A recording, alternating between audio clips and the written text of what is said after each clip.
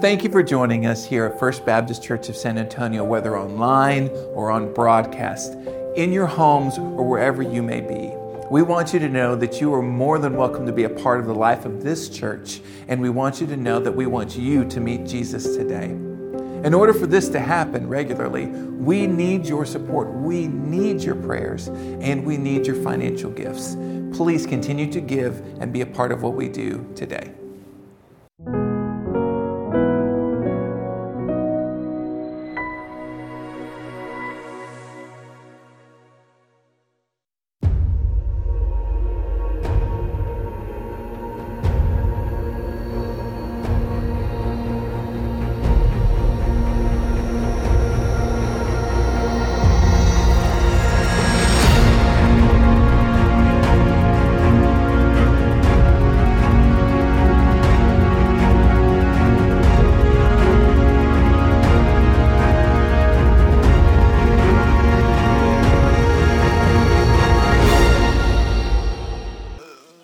Job tells us this story about this ancient Hebrew man. And I think it's absolutely essential that we read these scriptures out loud. Poetry and prose is intended to be heard, not just read silently. You can imagine that the first people that engage with this story probably didn't do it with their eyes, but with their ears. And so for the next few moments, I want you just to receive these first 12 verses as I read them out loud to you. Okay? There once was a man named Job who lived in the land of Uz. He was blameless, a man of complete integrity. He feared God and stayed away from evil. He had 7 sons and 3 daughters. He owned 7,000 sheep, 3,000 camels, 500 teams of oxen, and 500 female donkeys. He also had many servants. He was, in fact, the richest person in that entire area. Job's sons would take turns preparing feasts in their homes, and they would also invite their 3 sisters to celebrate with them. When these celebrations ended, sometimes after several days, Job would purify his children. He would get up early in the morning and offer a burnt offering for each of them. For Job said to himself, "Perhaps my children have sinned and have cursed God in their hearts." This was Job's regular practice.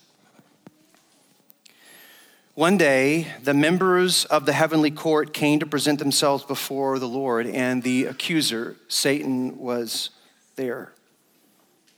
"Where have you come from?" the Lord asked Satan. Satan answered him, "I've been patrolling the earth, watching everything that's going on." Then the Lord asked Satan, "Have you noticed my servant Job? He's the finest man in all the earth. He is blameless, a man of complete integrity. He fears God and stays away from evil." Satan replied to the Lord, "Yes, but Job has every good reason to fear God. You've always put a wall of protection around him and his home and his property. You've made him prosper in everything he does. Look how rich he is. But reach out and take away everything he has, and he will surely curse you to your face." "All right, you may test him," the Lord said to Satan. "Do whatever you want with everything he possesses, but don't harm him physically." So Satan left the Lord's presence. There are a cast of characters that I want to go over with you as we lay the groundwork for the rest of the book of Job. And the first one, obviously, is Job himself. There's a few things that the author wants us to be aware of about this person, Job, and these aren't mysterious. They are just in the text for us to see. We don't have to parse out details here. And there are details that are not here. We don't know exactly exactly where Uz is. We have a guess that it's probably further east than Judah or Israel. We don't know exactly when this is, although we can guess that it might be around the time of Abraham or maybe even later during the time of, or written during the time of the post-exile. We don't know timestamps and historical markers. Those are not the details that the author really wants us to know, but he does want us to know the kind of man that Job is. And so what do we learn about Job? We learn that Job is incredibly blessed, that he is wealthy and fruitful. In fact, he's probably the most affluent person in the region in terms of wealth and influence. Everybody likely knows who Job is. But there's something else that the author wants us to know. The author wants us to know that Job is blameless. He is a man of incredible integrity. Not perfect. We can get thrown off by that word blameless, thinking the author's saying that this guy's without sin, he's completely righteous. That's not the connotation here. But the connotation is that this is a man who's seeking after God, that he wants his life to align with the heart of God, that he loves God, that he fears God. In fact, God's going to go out of his way to really praise Job in verse 8. What does God say about Job in verse 8? He said, he is the finest man in all the earth. Those are huge words.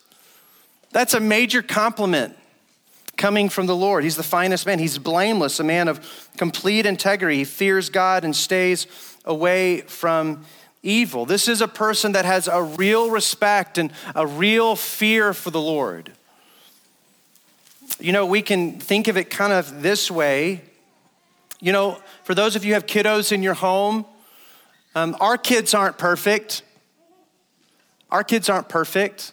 You know, they make mistakes, they sin, and they do these things, but for the most part, our kids aren't set against us, right? Their hearts aren't set against us. No, they love us. They have a respect for us, and their sin is not definitive about their love and the respect they have for us. In the same way, yeah, Job wasn't perfect. He messed up. His heart wasn't always in the right place, and he didn't always do the right things, but he longed to walk with God. He had a proper respect and fear for God. God was on his mind. In fact, the story of Job wants us to know just how intentional was Job about seeking after the Lord. He was so sensitive to the things of God that he even prayed and interceded on behalf of his children when he thought they might have sinned against God. That's what's going on here in these verses 4 through 5. The author describes for us that the sons and daughters get together and party.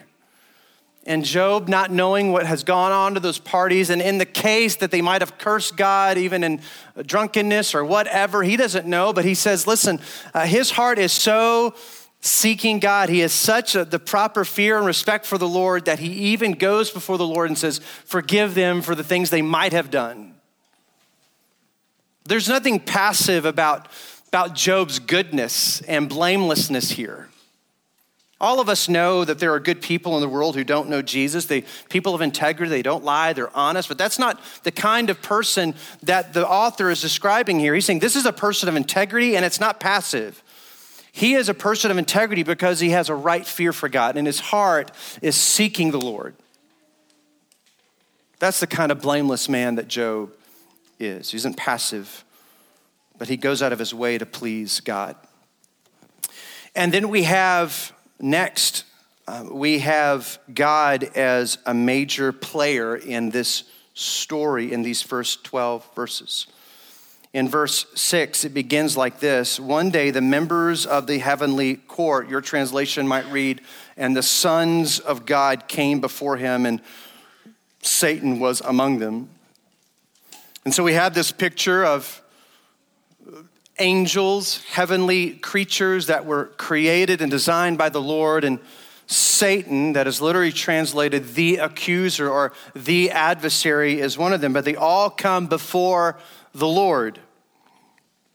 And God says in verse 7, where have you come from, to Satan?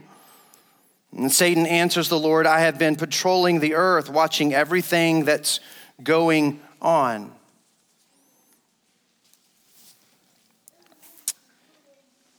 In verse 8, the Lord says, then the Lord asked Satan, have you noticed my servant Job? He is the finest man in all the earth. He is blameless, a man of complete integrity. He fears God and stays away from evil. And so we have this picture of God in heaven before all of these creatures. Usually when we read this text in particular in Job, there's a whole host of a lot of other questions when we think about God and his relationship with Satan, right? Especially with what's about to happen. For those of you who've read ahead or know what's coming. We want to stop here and try to understand what is the dynamic between God and the adversary. What is the nature and origin of evil? Let me just say really quickly that the book of Job was never intended to answer those kind of questions. The book of Job was never intended to say, I'm going to tell you exactly what the nature and origin of evil is like. I'm going to tell you exactly what the dynamic is of the relationship between God and Satan. We get a glimpse of it here, but it's not going to answer all of those questions for us. There's still a lot about that relationship that is left a mystery to us, and that's perfectly okay. But there is something that the writer of Job wants us to understand very clearly. Satan will ask God's permission to accuse and tempt Job to abandon God, right? He's going to ask him to do that. But the key thing that the author wants us to know in this text, that everything begins and ends with God. Job wants us to know that in this scene before all of his angels, as he's interacting with the adversary, and as he points out this servant Job, have you noticed my servant Job? And as Satan says, yeah, I've noticed Job, and we know he's about to accuse Job. In all of that, the author wants us to know that everything ends and begins with God. In other words, literally, God holds the whole world in his hands. In fact, we would even go several steps further, that God holds all of space and time in his hands, that God governs all things. That's what the author wants us to understand, that God governs all things. And Satan has to come and ask he who governs all things for permission to act, right? And so literally we say he's got the whole world in his hands. That's one of the things that the author of Job wants us to know, that he's the Alpha and the Omega in every sense of the word. In every sense of the word, that God is sovereign and providential in his governing of all things in our lives. Now that begs a whole host of other questions, which Job is going to tackle in his own journey, and we'll see those questions coming. But there's another player, right? And we've already said that player. We have the accuser, or Satan. Satan is always an accuser. That's the role that he has. He will do anything to keep you from walking with God. Satan is always an accuser. He'll do anything to keep you from walking with God. The Apostle Peter described him as a roaring lion, right? In 1 Peter chapter 5, verse 8, he says, watch out. He is a roaring lion seeking who he may devour. In fact, Jesus reports that Satan asked if he could sift the apostles like wheat in Luke chapter 22, verse 31. And Jesus is engaging with Peter and he says, can I tell you that Satan asked to sift you like wheat? Satan is always an accuser. He is always the adversary. He's always the sifter of our faith. And what does he accuse Satan of? Or what does he accuse Job of? We have that in verses 6 and 7 and 9. 6 through 7 and 9. Let me just read verse 9. Satan replied to the Lord, yes, but Job has good reason to fear God, right? God has said, listen, Job is a man of a complete integrity. He's the finest in all the earth. He fears me. And Satan's response is, yes, but Job has every good reason to fear you. You have always put a wall of protection around him and his home and his property. You have made him prosper in everything he does. Look how rich he is. But reach out and take away everything he has, and he will surely curse you to your face. That's the accusation. What does Satan accuse Job of? Satan is accusing Job of having small and shallow faith. He's accusing Job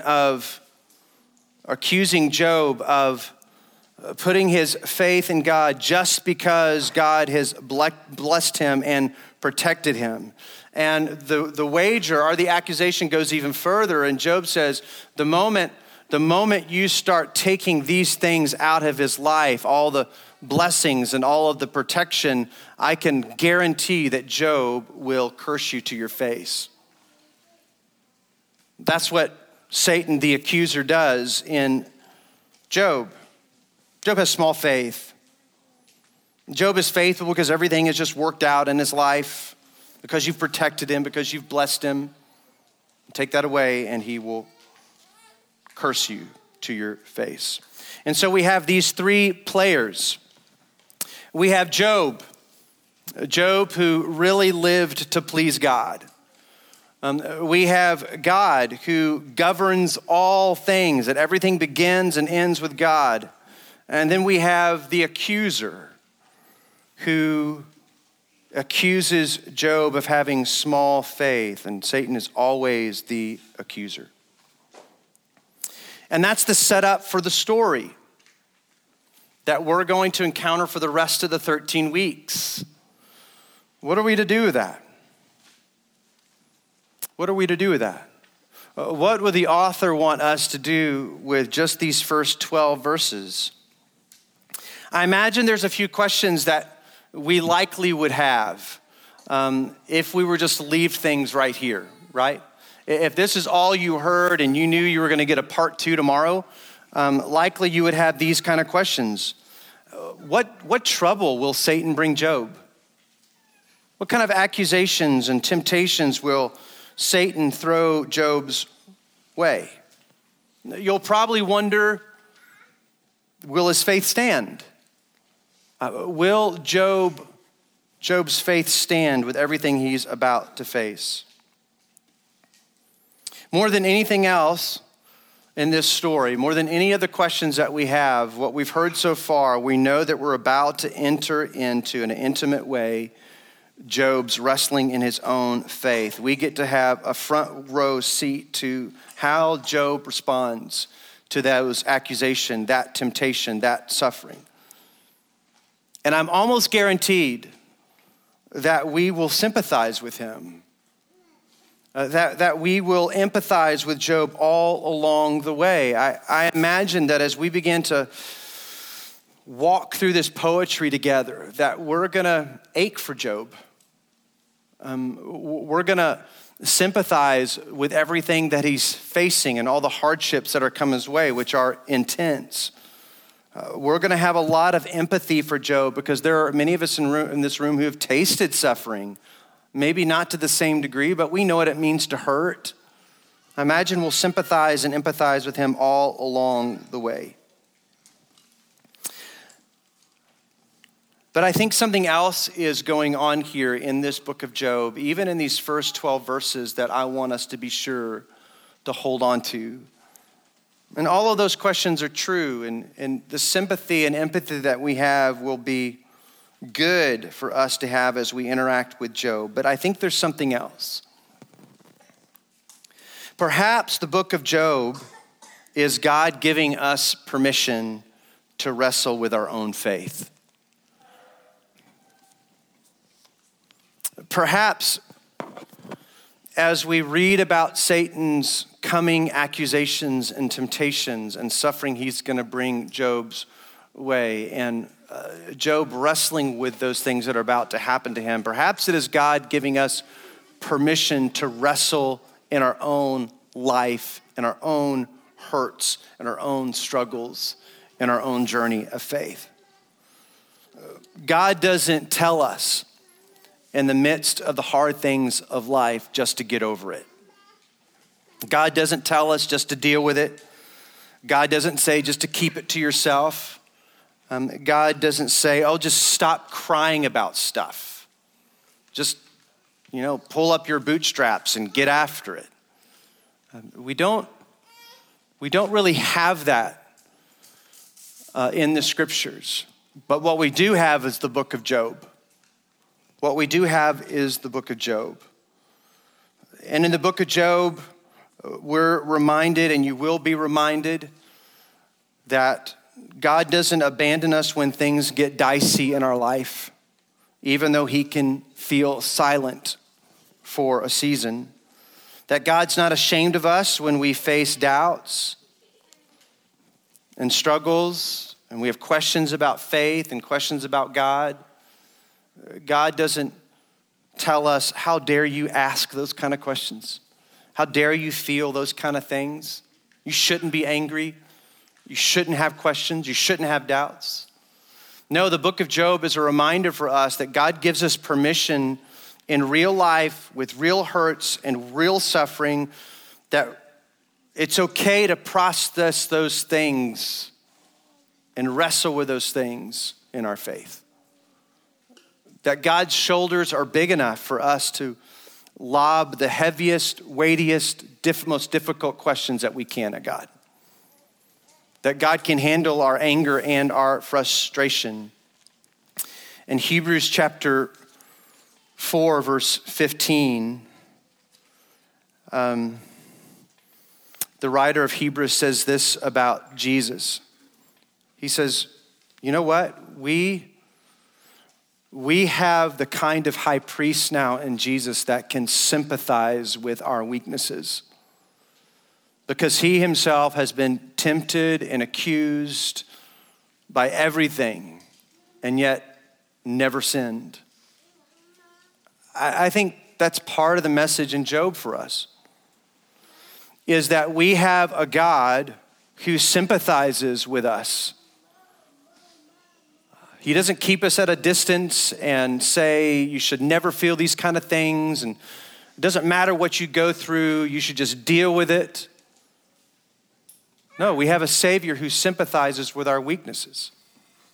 And that's why it's captured for us in poetry, because poetry is able to capture those things better than anything else, that raw emotion that we experience when we face those kind of things in our life. And I think that's something that we need to hold on to as we walk through Job together. That life is hard, suffering is real, and how we respond to suffering is real. And that God says, I understand, I'm not going anywhere, and it's okay. Let's pray. Father, thank you so much for this story that we have in Job of this real man who experienced incredible suffering.